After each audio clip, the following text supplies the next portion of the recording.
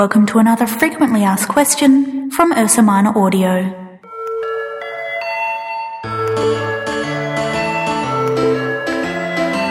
Do I need to read a script? No, in fact it's probably better if you don't. There's a lot to consider when planning the content of a podcast.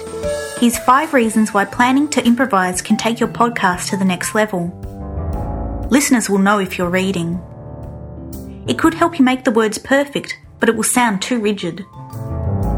Improvising gives your words authenticity. Sometimes the small pauses and the intonation that comes from improvised speech lets the audience know that these are your words and no one else's.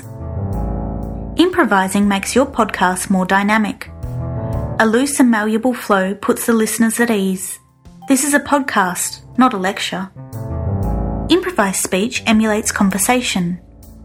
Having a conversational tone in your podcast makes your words more engaging. This is a one-to-one with you and your listener. Reading is boring. A podcast is not a blog.